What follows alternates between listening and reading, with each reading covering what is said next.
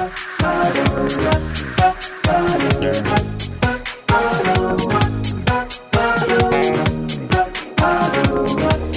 this is Carrie from Wrap Your Head Around Silks. This is the Expecting Aerialist.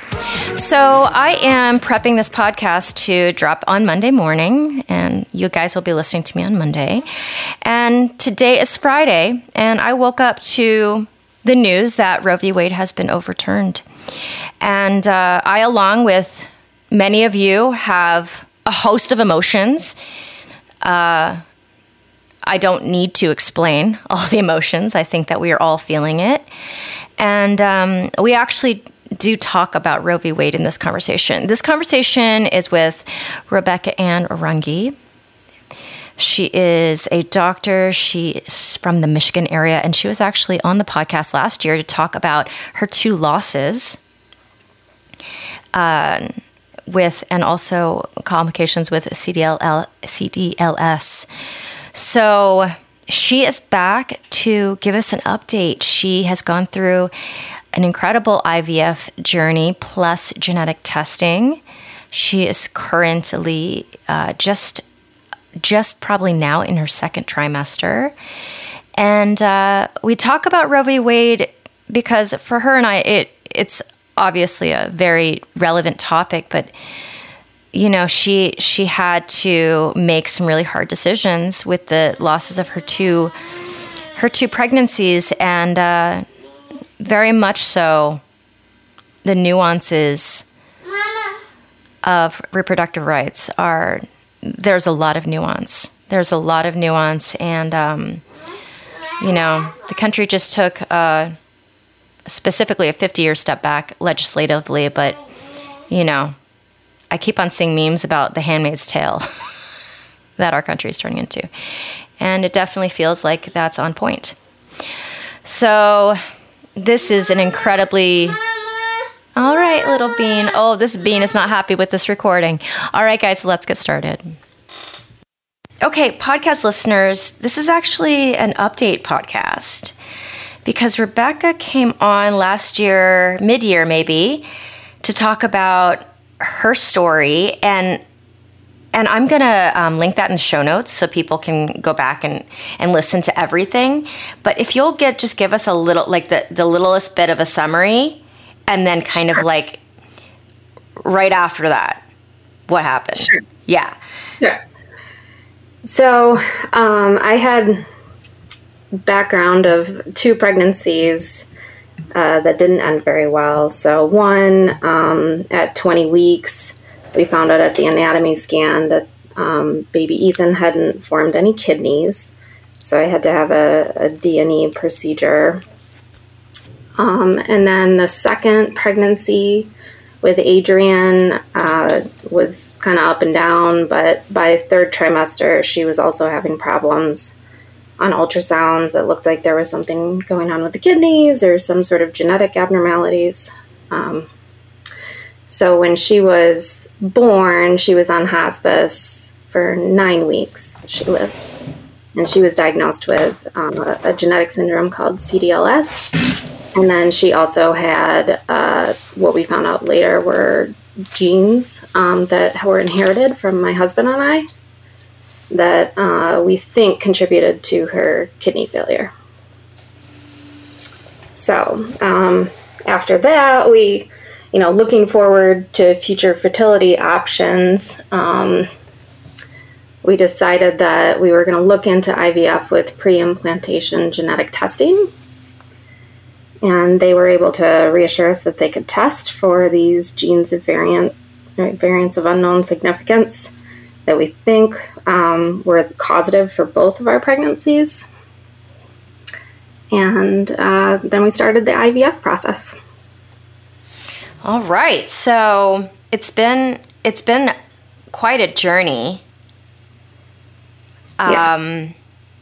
So the last time I spoke to you, you were starting that IVF process. Can you start there? Yeah, sure. So actually that was probably when we first did our consult, was about a year ago. So it's taken about a year. They, are always scheduled out for when you actually do your start date for your procedures and all of that. But we did 3 rounds of egg retrievals, all in all, because of the genetic issue. They recommended having more number of embryos before we got to the genetic testing phase, just because the odds are so right. Okay, so overwhelming. I got my eggs retrieved and frozen when I was 37, and did not have a great retrieval. I had like 4, right? 4 eggs retrieved. So the first one, how many eggs were you guys able to retrieve? Yeah, so that first round in November, we actually had 16 eggs. Oh, amazing. Yeah. And it's crazy, like the IVF attrition rates, basically at each step. I don't know if you recall, but they're calling you every other day for updates on what's going on with the embryo and whether it's kind of made it to the next phase or that kind of thing. But well, I don't know that part because... Oh, that's right, because they were just frozen. I didn't go to that second step. So basically, you would do the retrieval, and then they would do the second step before you started the next cycle? Yeah. Okay. So, yeah, they immediately fertilize the eggs once they come out. So they're like freshly fertilized with my husband's sperm. So we started with 16 eggs, and then 12 of those eggs were actually like mature enough to fertilize. And then 11 of them successfully fertilized. And then 6 of them made it to the blast stage, which is like 4 or 5 days in this case 5 days, when they're at a good stage to biopsy them. Okay. Yeah.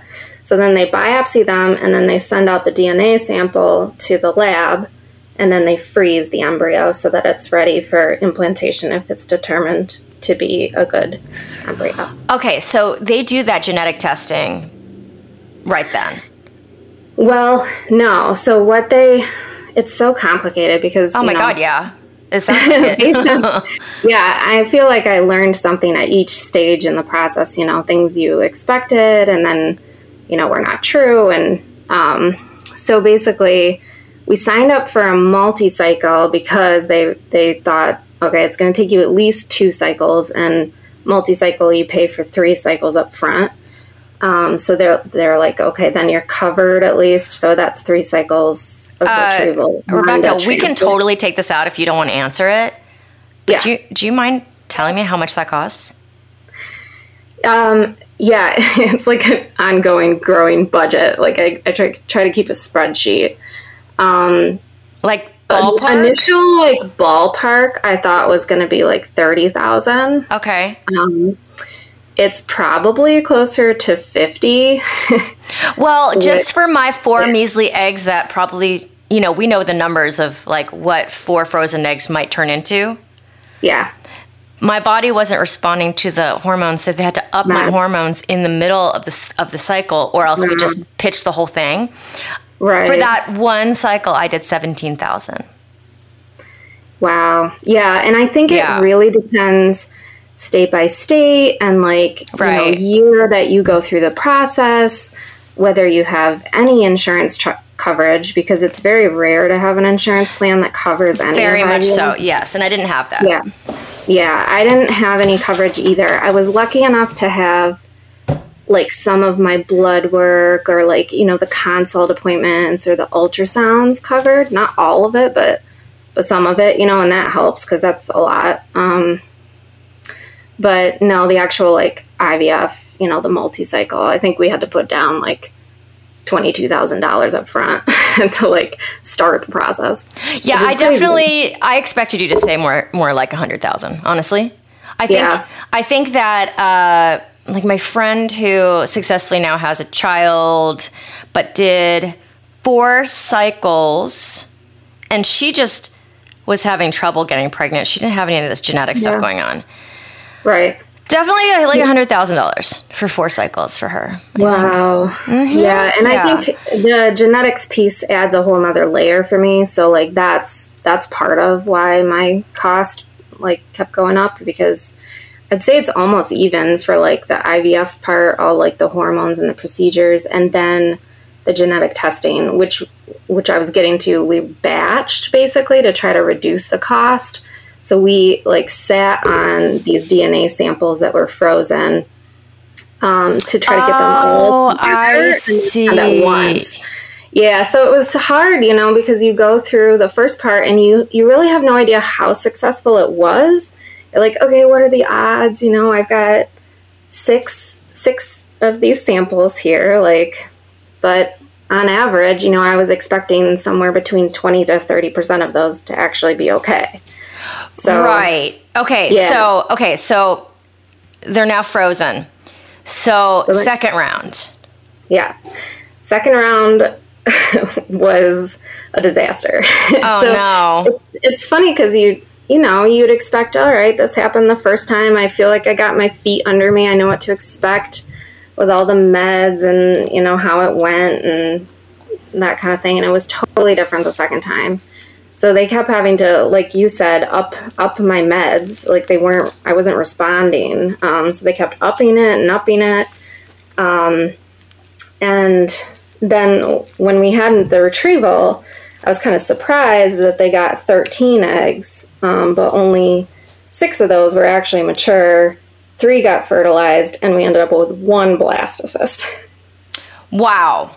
Yeah. So it felt really frustrating, to come out of a whole nother cycle with just 1 to show for it, And each of these actual cycles, it's like a month time frame. Yeah. So it's about, 10 days of meds of sticking or so yourself to stimulate the ovaries to overproduce eggs that will be mature, because typically for an ovulation cycle you get 1 egg, right? But they want me to make dozens of eggs. And so for that part, during that stimulation phase and after, basically 2 weeks before the retrieval and 2 weeks after, you're on exercise restrictions because your ovaries are growing larger than normal, and you can kind of feel it. I felt it's kind of like period. Yeah. I felt definitely bloated. I kind of felt like first trimester pregnant a little bit. Okay. Which was weird. But yeah, depending on what meds they put you on, you might be on 3 different meds at a time. 2 were to stimulate my ovaries, and then 1 was added to keep me from ovulating too early. And then there's trigger shots when they are ready for you to ovulate, and then you stop and do the retrieval. Yeah, so it depended day to day. Sometimes I was giving myself 2 shots in the belly. Sometimes it was 6 shots. You're depending on what was going on. So my experience, and I already have anxiety issues. This whole process was so I was so anxious because, number one, when you, at least my experience, I go to the pharmacy and I literally drop $10,000 at the pharmacy, and then you're just holding your $10,000 as you walk to your car. There's no, literally if I got in a car accident and something happened to the car, it would all be gone. Right. It's I was actually holding cash. That's how it felt. Yeah. And then they kind of give you a tutorial on how to stick yourself and do the things. But I was so stressed out because I was what if I do this wrong? What if I give myself the wrong dose? All my money, the stakes are so high. I know. All the small things, the logistics about IVF, I feel are the hardest part. Oh my God, it's so hard. There's so many balls in the air that you're trying to juggling at one time, plus going to work, and you're getting phone calls during the day, and they don't give you any information mapped out ahead of time, because it all depends on that result from that day. Yeah. And so it's constantly changing, and there's no way to set any sort of schedule or expectations, which was the hardest part for me. For instance, during the meds phase and before the egg retrieval, you're getting blood work and ultrasound like every other day. So, and you have to go early in the morning and get, sit at the lab, get your blood drawn, go get, a pelvic ultrasound, then go to work and then try to wait for a phone call to tell you what you're doing, like, what dose you're doing, what day. And then you can't even like schedule your ultrasound appointments because they don't know like how many days it's going to be till your retrieval, just depending on how your eggs are growing, if they're the right size or that kind of thing. So you can't, like, I couldn't block work schedule. It was awful. Yeah. And, so and you're doing last minute canceling a whole day of my patients, which is not good. So that was tough. I remember, because I only did this once, right? I remember when I was supposed to take my trigger shot.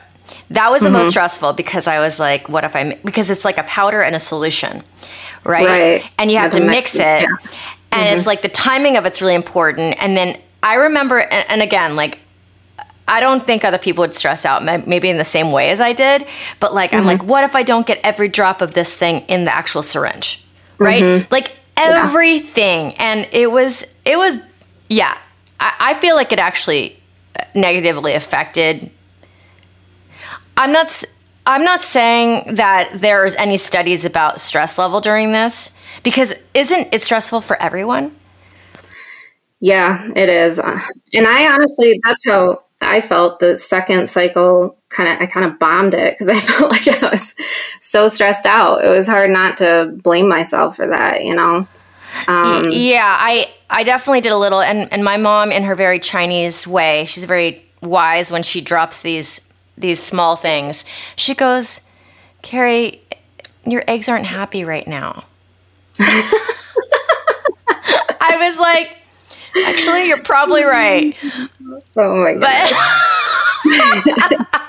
Rebecca, remind me how old you are during this year. My birthday was yesterday, so I just turned 37. Thanks. You just turned 37. Okay, cool. Yeah, so I was 36 during this part of the IVF. Okay. But yeah, I agree. Like all the timing and getting home to do your shots, and you have to do your trigger shot like right at a certain time, like 1 hour before this and that. And yeah, it was nutty. And then I don't know how your egg retrieval experience was, but super weird during COVID because Oh, you didn't have a support person. Yeah, well, like the first one I did. Okay. They let him wait in like the post-op room, the little curtained room or whatever, while I was doing my procedure. So then I was expecting that the second round, and they were like, nope, just kidding. There's, a spike in the cases, but they didn't tell me that ahead of time until I showed up the day of at the surgery center. And I was like, are you kidding me right now? So I had to go in there all by myself, knowing I was going to be like completely under anesthesia and like come out confused, and wake up by myself. Right. Just rough. Right. So the second round, not a fan. It was just a disaster at every step. Yeah. Yeah. Like I ran out of meds, or I was like running out of meds and trying to call, because my meds came from a specialty pharmacy, not a local pharmacy. They try to do that to like reduce costs, which is great, but they have to ship from Chicago to where I live in Michigan. And so they were closed, and it was like a holiday weekend, and the pharmacist wasn't there or something like that. I don't know, but like I couldn't get certain meds I needed on time, and I like didn't have the right one for the trigger shot. That is stressful. Yeah, so like everything went wrong. We didn't, I live in LA, so like we have access to a lot. Like I think the pharmacy that, like it probably was a specialized pharmacy. It just happened to be local for me. And I do remember like my doctor and like the nurses like collecting a bunch of like coupons for me. Right. So that I could get some of it for lower. Had it not, it would probably have been $20,000, which is bananas. I mean, also at the time, not to say that my business is booming and that I'm a CEO of a huge company now, but like I was a dancer. Right. So like $17,000 of my own money was like blood, sweat, and tears, scrapping for dimes, Honestly, I have no idea how people afford this process, because I'm very lucky. We have, I have a good income. I have money set aside that is more expendable. But yeah, we have a long way to go in this country in terms of like coverage, because I looked it up and it's about like 15% of couples have trouble with infertility. Mm-hmm. That's a lot. That is a lot. And they don't all necessarily get to the IVF stage. That's kind of like the last hurrah. And I basically jumped straight to that because we needed the genetic testing. But, there's a lot of steps in between and still like a bunch of expensive meds that aren't covered. And yeah. Yeah. So, yeah.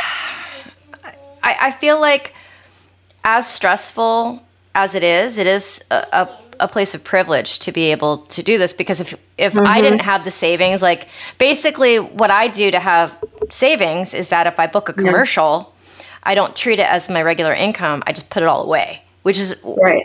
So those few times that I ended up booking a big commercial, and you have a great career, right, as well. But then for the families or even families that are kind of in the middle, like I have a mm-hmm. friend who just invested in like a lot of prep, like the doctor, what's it called? Like guided her through the prep and getting her body ready for the IVF. Right. And they just could afford one round. And I haven't heard from her, but I don't think she's pregnant. Yeah. So I don't know how many thousands that is, and there's nothing to show for it. It's really frustrating. I know. And I think that's typically how a lot of people do it, is like one round at a time, like where you go straight into a transfer right afterwards. And then, just depending on whether it's successful or not, you're signing up for another round if you can afford it. But yeah, it's crazy. So third round. Tell us about your third round. So third round, I was like, okay, I need to not be so stressed out about my schedule. So I tried to guess based on my cycles, because everything's also like based on your period, right? And you never know exactly when you're going to get your period, because that's when you go in for those first ultrasounds and then start meds. So I guessed when I thought I was going to be off and like blocked my schedule. Like I took like a whole week I start at 10 a.m. so that I could do my, blood work and ultrasounds and not worry about getting to work. And then I took the following week when I thought my transfer was going to be off.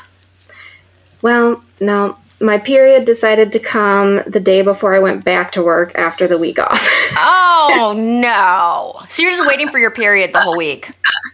Yeah, it was, it's funny in retrospect. I was like, that's what I get for, somebody's laughing at me somewhere. But I don't know. Maybe it was also good, though, because I was like resting and recovering that week before I went into the cycle. So who knows? Maybe that helped. Right. Plus I looked into acupuncture, actually, which has pretty good studies in terms of helping with egg retrieval and transfer success. Oh, okay. Yeah. They put you on a vitamin regimen too. So there are some like alternative things that there are research into that seem to be helpful at success rates. And, acupuncture is targeted at the nervous system and helps with blood flow, like vascular stuff. So it makes sense that it would help. But I was doing acupuncture. I think I signed up for the acupuncture like right after my second cycle. So I was doing it in prep before my third retrieval and then right before my transfer too. Okay. What was the time lapse between first and second and third? Oh yeah. There was pretty much a rest month between each one. So like November was my first cycle. December was off, and they put me on a birth control pill, which I told them not to do the next time because I'm pretty convinced that really threw off my body for the second cycle. Why? Did you get cysts? Is that why? I do. I have like mild polycystic ovarian syndrome, and so I can grow cysts, but they weren't really that much of a problem during my retrievals. But yeah, that was kind of the reason. Okay. Was the reason. Yeah. But my body was kind of confused hormonally when they like stopped the birth control, and then I started the stimulation meds, and it was just like really slow to catch up, like you were saying, like not responding. Oh my God, maybe that's because they did the same thing to me, but they do this all the time, and that's not always the case. Yeah, I just think it doesn't always work for everybody, Sure. like how it's supposed to. Because they made it sound like, yeah, this is totally normal. We just do it to control the timing. They literally probably do it they probably do that to, I don't know, a solid percentage of the population that does this, and then 1 or 2% have what happened. Yeah, it's it seems real counterintuitive, like you're going on birth control to try to get to a point where you're pregnant. But anywho, yeah, because those cysts don't allow the eggs to grow, right? Is that what it is? Yeah. Yeah, they're not like functioning, follicles. They're just cysts that are in the way usually. So, and it is a physical space, so it takes physical space for ladies out there who are just like, why would you? What is that about? Okay, so third retrieval, you've gotten the prep of the acupuncture, and then your schedule did not work out like you planned, but and then continue. So third round, we got 20 eggs. Oh. Yeah. 13 mature, 11 fertilized, and 9 blasts. Oh, that's a good number. That's a good, yeah. Like my first cycle was very good. And then the second was not good at all. And then the third was like over expectations. Yeah, that's great. Yeah. So we ended up with 16 total embryos that were frozen then and ready. And they biopsied that like second and third blasts and sent everything to the genetics lab, which took probably about 2 weeks. And is there a risk of any of those kind of not surviving the defrost, for lack of a better word? Yeah, there's always like a small risk kind of in everything. There's like a risk when they biopsy it that they might, mess one up, or when you unfreeze or thaw and then refreeze. But they've really come a long way in the process, like scientifically. Yeah. Since they started doing IVF, which was, I looked it up, the first baby born by IVF was 1978. Just a long time ago. I mean, it would be kind of blowing the mind to think of it happening earlier than that. But then you're right. There's not a lot of years in between for the science. That's pretty exponential. Right. They've come a very long way. I mean, genetic testing wasn't available off the bat, and now most couples, I think, that go through just IVF for infertility reasons, they often opt to get like the basic genetic screening, which they call PGT-A now, which looks for, A stands for aneuploidy.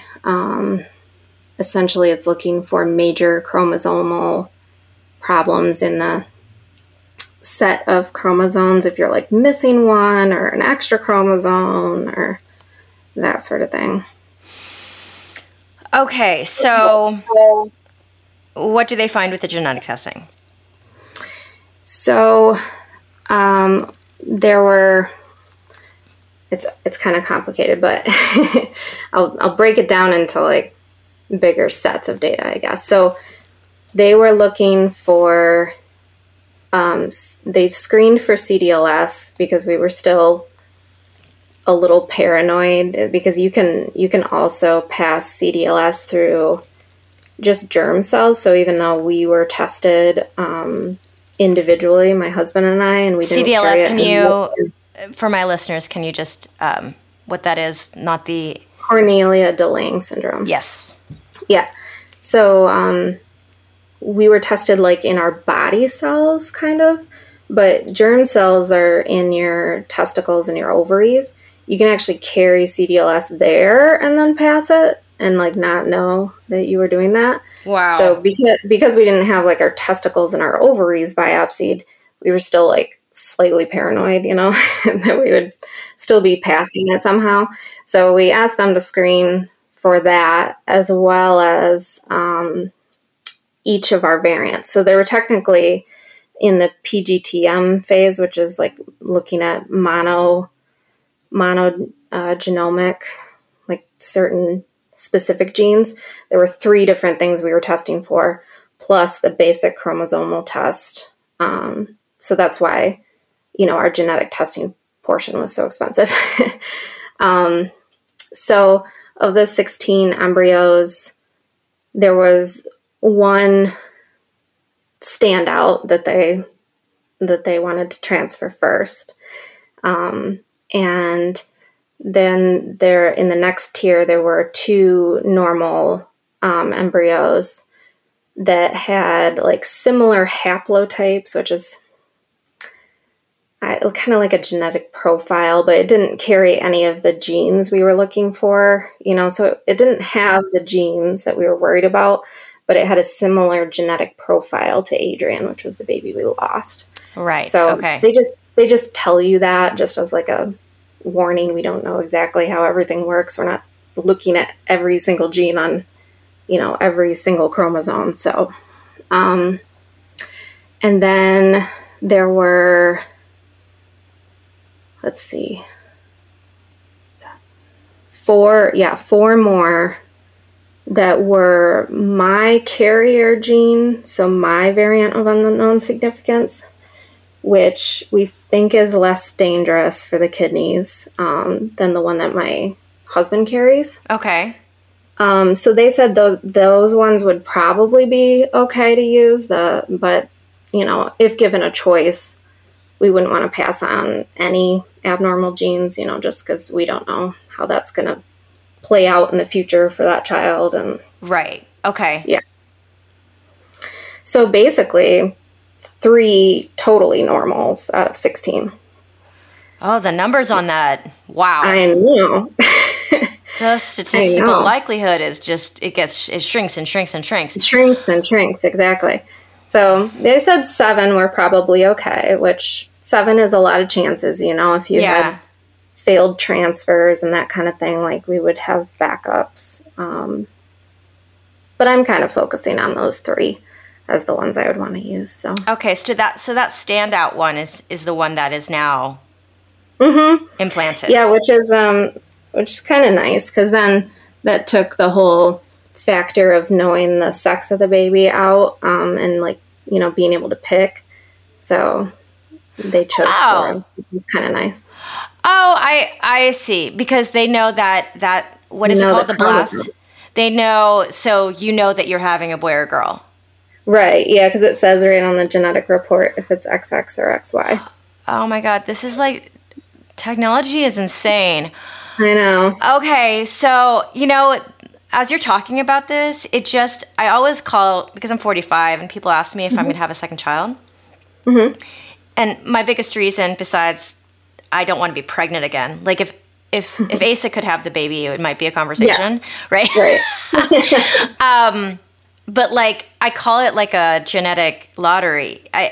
Both of us are in our mid 40s, and the fact that we have like a neurotypical child, right? It is like, if you don't know any better, you don't think about it. Mm-hmm. But like the chances of that, I don't know what they are statistically, but it's like you're so lucky, you know? Yeah, definitely. You played the lottery and won. Yeah. And I'm like, if we play again at our age now, those numbers get way worse. And I know that there's some women out there who have had like children at 50 and stuff. So it is possible. Yeah. But that lottery is kind of scary. So yeah. Did you use one of your frozen eggs? No, I recently I recently decided to have them disposed of, actually, because I had offered them to my family member who's gay. Mm-hmm. But he's like, that's too fucking weird. He's like, that's just too fucking weird. Knowing whose genetics it is. Yeah. Yeah. And then also he is not in the camp of being at a loss for any type of money. Like, he's so wealthy. He does him and his partner do very well. So like, they could probably sponsor me as an artist and do just,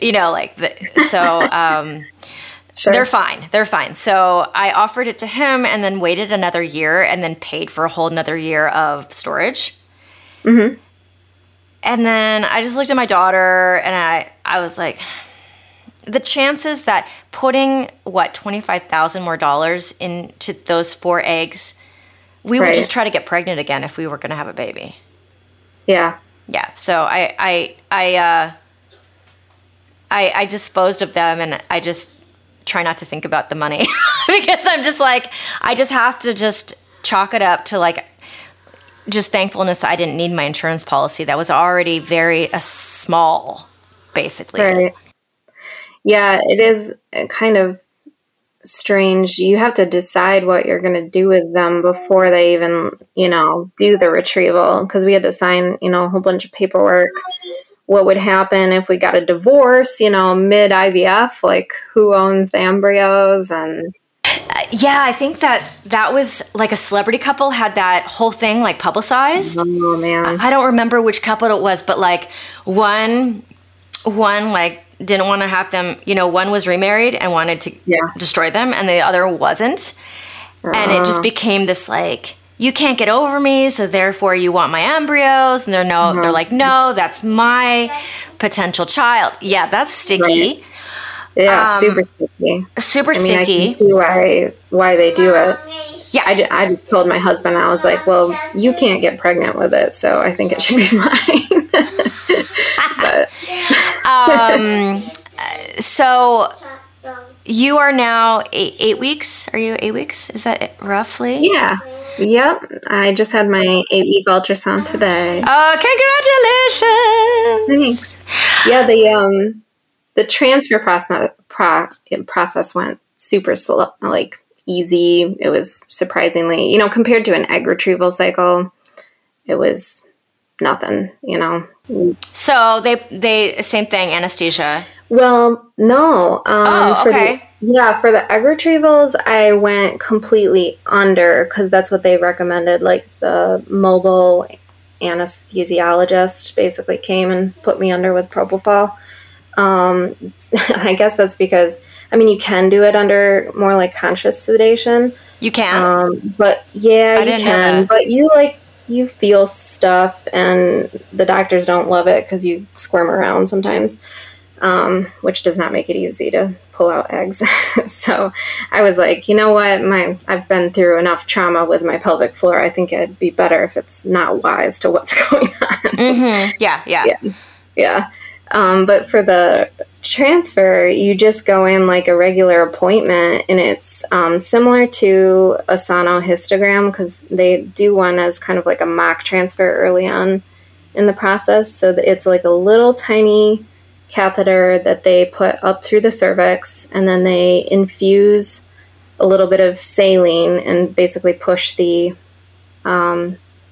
embryo in with a syringe up near the top of the uterus where they want it to implant. And when it actually implants, that's not up to anybody. It's just supposed to do it on its own, right? Right. Yep. So, it definitely is possible to get failed transfers. That happens not infrequently to people. Luckily I had a track record of getting pregnant on my own a couple times, so they weren't too worried about me. But, they do medicate you with estrogen. I'm on estrogen pills and progesterone shots. You start those before the transfer and then continue them all the way through first trimester. So I'm still on progesterone shots, which I'm not too excited about. They don't tell you that, by the way. I love how they withhold information until that you have to do it. But they're like, oh yeah, you're going to continue this for 11 weeks. I was like, 11 weeks of doing gluteal intramuscular injections with a big needle and you're doing that to yourself? Oil. I make my husband do it for me. I did all the other shots myself, but it's kind of hard to twist around and give yourself a shot in the butt. So we bought like an auto injector pen. Okay. That makes it a lot easier. You like put the syringe in it, and then it's like spring loaded. So when he's ready to give the shot, he pushes the button, so he doesn't actually see the needle pushing into my skin or do it himself. Oh, okay. Yeah. I know that part can be hard for people, but at the same time, if you're in this deep, like that's a very small thing. Right. Yeah. Yeah. And then he has to like push the plunger, which it's oil, so it's kind of hard to push through. We have to like use a heating pad and massage it afterwards. Otherwise, it turns into this hard, lumpy marble in your butt, which that's not fun either. So, oh my lots God. of tricks and things that we've learned through like, message boards and Facebook groups. So I'm glad I found that auto injector pen though, because I would be pretty miserable if I was giving them to myself. Oh God, the woman's body has to do freaking everything. I know. God, it's really obnoxious. I mean, I know that like me fussing about like the fact that Asa can't have our second child if we wanted one is pointless, but I still like thinking about it. I don't know why. Yeah. Like after I'm 2.5 years postpartum and I'm still getting back my straddle the way I want it to be. Like that's a long time. Yeah. And I'm not saying every aerialist has that experience. They don't, but I'm like, no, thank you. I know. It's been a lot of time off for me during this IVF cycle too, because like really with the 3 egg retrievals and transfer, that took 6 months. Yeah. And each time I'm doing an egg retrieval, that's 4 weeks off. And then the transfer, they're like, oh yeah, by the way, you shouldn't do anything for 6 weeks. I was like, what? Like most people don't even know they're pregnant and they're doing whatever. So, well, are you do you pop into your practice, or is it like, oh, it's not even, there's no point because I can't build? I have in between. Oh, you have? Okay. Tried to. Yeah, I've been popping in and out, but it's hard to stay engaged. I'm partially because the pressure of teaching has been kind of taken off of me. My studio, like I've trained 4 instructors underneath me, and they're doing awesome. They've taken over, my classes, and so I don't have the pressure, I guess, or responsibility that I need to be in there teaching, but I have kind of in between. I'm about to do like a mini series for dance trapeze because I'm trying to expand that curriculum. So yeah, it's good. I mean, I try to stay involved, but I've been feeling pretty absent. Oh, I can imagine. But during the pandemic, there was long stretches of time where I didn't teach one of my classes because it was fully indoors. There was no way to really open the space up more. Mm-hmm. And I was just talking to my students, and we're back in that class. I was just telling them, I was like, do you guys remember when we like took 8 months off of the space? Because I can't, I can't remember. It feels like a million years ago and a different life. Mm-hmm. So maybe later on it'll feel the same way. I don't know. And when, so Rebecca and I have been like touching base here and there because she wanted to come back on the podcast, but she wanted to do it after a certain point in this process. And when we were talking about it via text and stuff is when that leak of the Roe v. Wade stuff happened, which was about a month ago.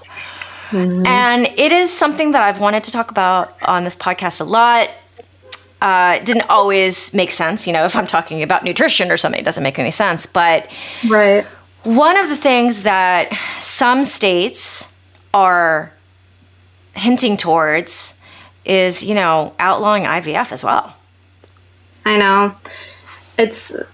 I've been reflecting upon that a lot because I've had 3 very different experiences of pregnancy, but they all kind of tie into, just my rights of how I go through, the process. And with my first pregnancy, that by a lot of people's definition was an abortion. Medical, I think they call them TFMR. Terminate for medical reasons. But that, a lot of people lump that in with everything else. Like there's no, nuances in the laws that protect women that know their baby has a fatal diagnosis and then, the second pregnancy, they gave me more, I guess, power to determine how I was going to deliver Adrian because it was palliative care. They said, we can do whatever you want. We can even induce you earlier than full term. We can, do this by C-section, or she was breech. So that's what we ended up doing. And we ended up doing full term, but a little early, like 38 weeks. They didn't make me wait until 40. Okay. Yeah. So I felt like I had choices, whereas under a lot of legislation they've been proposing, we wouldn't feel like you had a whole lot of choices. And then, through IVF, I have embryos. I technically have, 16 babies in the bank. Yeah. But, 9 of those are completely chromosomal abnormal and would result in either miscarriage or a medically not in a good situation baby. Yeah. So that's hard, And the only reason you know that is because you invested in finding out. Right. And in my mind, we're doing everything we can to create a healthy child that's not going to suffer. And in a lot of the other people's mind, that's, I don't know. I don't totally understand the thought process behind that, I guess, when they decide. Yeah. Rebecca, you live in a less completely blue bubble than I do, I'm assuming. Yeah. Michigan, I live in the bluest of bluest bubbles over here, so. Right. Michigan tends to be kind of borderline, I would say. Like purple, right? Are you guys purple? Yeah, I guess we would call it that. But we have big spots of blue surrounded by red territory, I guess is what I would say. So not that all Democrats think one way and all Republicans think another, but that's why I'm asking.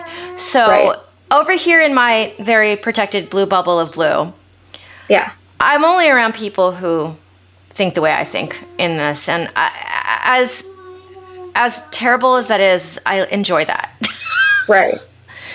Because some of the disagreements, some of the biggest disagreements that we have in this country are so value driven. It's not about, we can agree to disagree because, no, you're talking about my body and the body of women that I care a lot about and their choice, and not making any distinction whether or not it's going to kill the parent, it's going to kill the mom, even if the baby wouldn't even survive. Right. And there's no distinctions. I mean, I think people say it comes down to human rights, but at what point are we giving away the rights of the woman or the mother? They're trying to assign rights to an embryo or a fetus that somehow outweigh, Yeah, and I know complex decision-making process, that right. It's so nuanced that how on earth, especially for me coming from the medical side, knowing from a healthcare provider the types of scenarios that can come out of pregnancy are huge. The layperson can't possibly understand or legislate. I don't I don't get it. Yeah, and then that the idea of those embryos, when, the ones that are in the freezer for you, right? Yeah. Do those have more rights than the mom? And that is. Am I committing murder if I decide to dispose of the ones that are genetically, not? Yeah. not in a good place. Not in a good place. Yeah. It's very complicated. So my initial question was to ask, what is it like to have these conversations where you live? What is that like?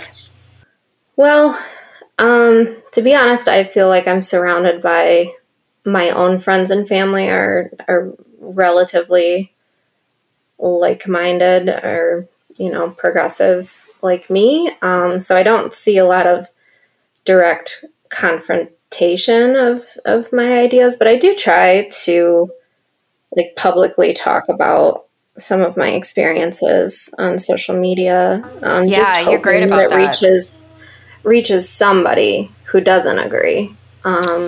Rebecca recently did like a really big post on what it was like to lose that second pregnancy and spend time with that baby before,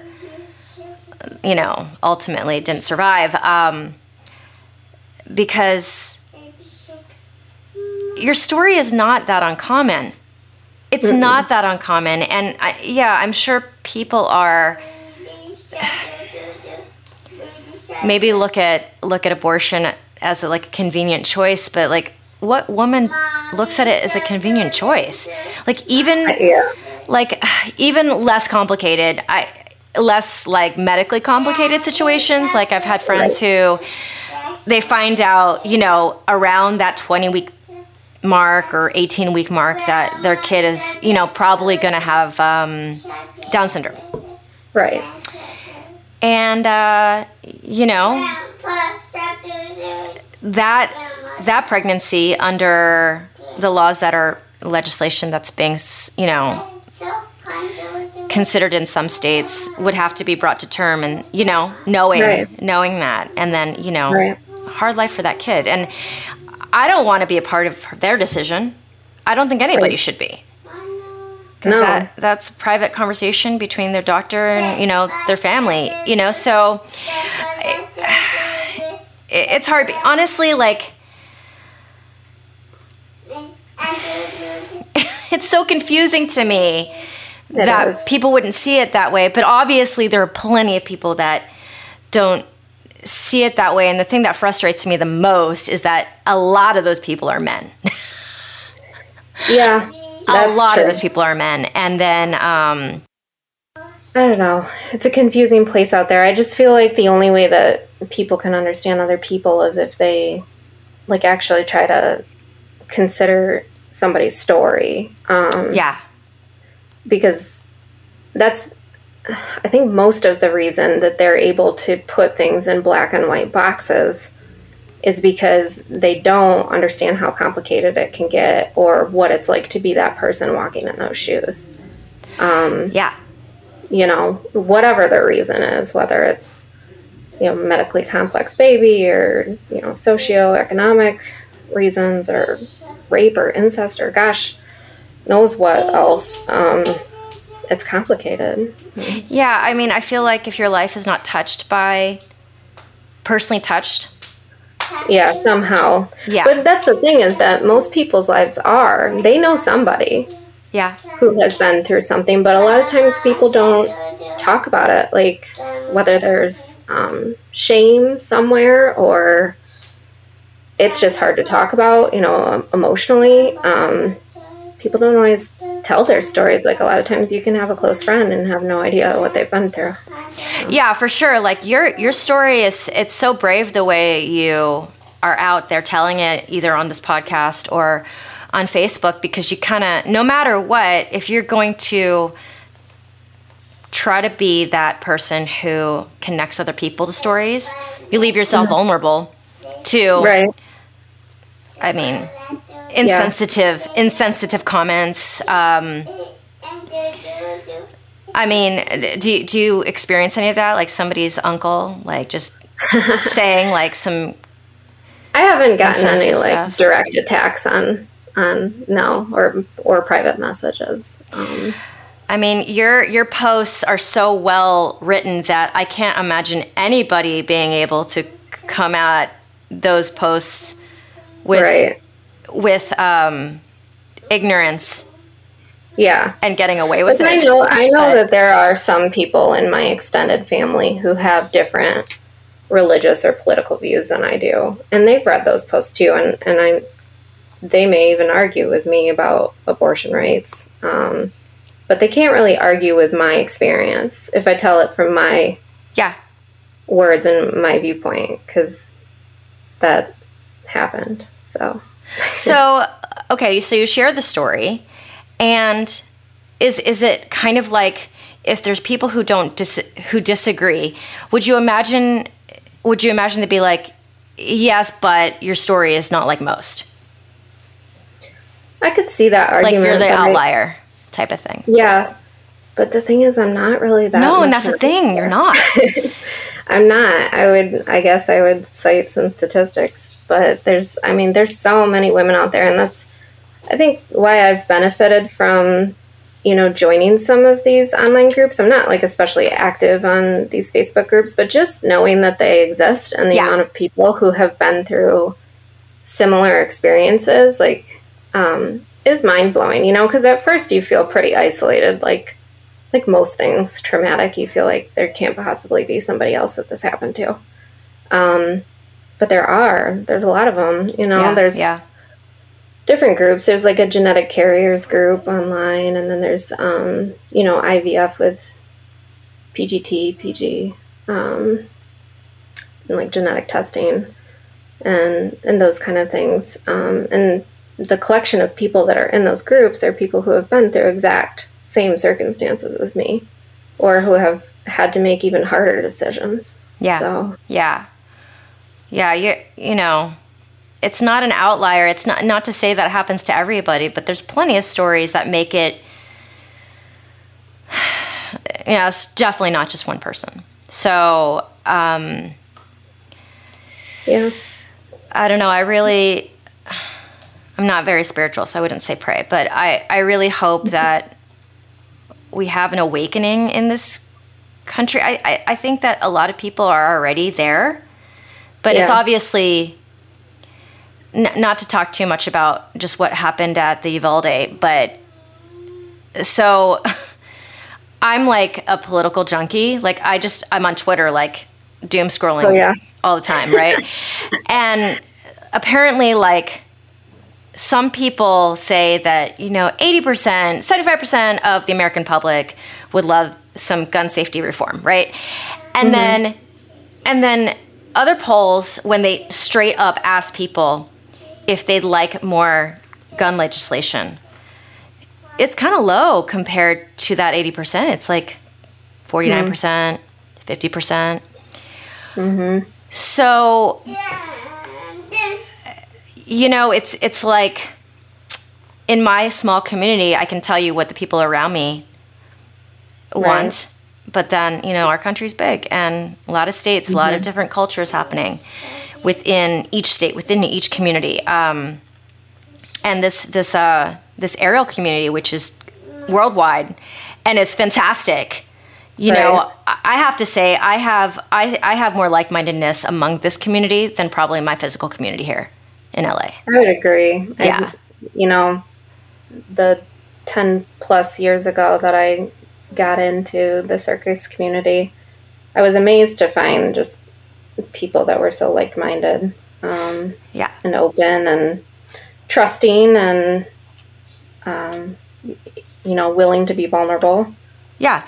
Open-minded, open-minded. And I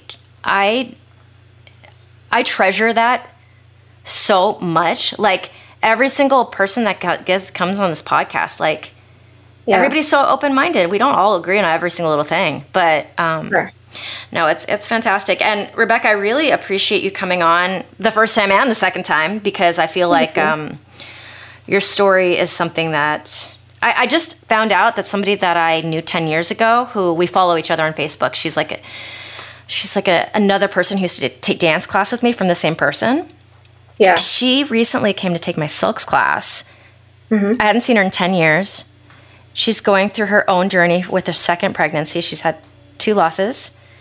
Okay. And, she's just like, man, I feel like I've connected with you over this. She's like, I listen to your podcast. I'm like, oh, that's so nice. Yeah. I want to call it our podcast, like the community's podcast. Well, I'm sure it feels personal to a lot of people, Yeah. 100%. So I thank you. And I wish you the best of good vibes possible. I'll check with you after all this. Can I share one resource? Oh, yeah, that I found really helpful? Please. For anybody going through IVF, or even if you haven't, honestly, because it was useful in a lot of ways, just about grieving. But there was a podcast I listened to by Emily Ginn, Ginn, called IVF This. And it was like, instead of most of the IVF podcasts are, this is the process and these are the things you go through and this is my experience or whatever, question and answer. This one was all about just like emotional processing, because it is an emotional process. I mean, it's a physical process too, that can be pretty rough, but there's a lot that goes into that, whether it's infertility diagnosis before or loss before or whatever, the ups and downs. I found it really useful.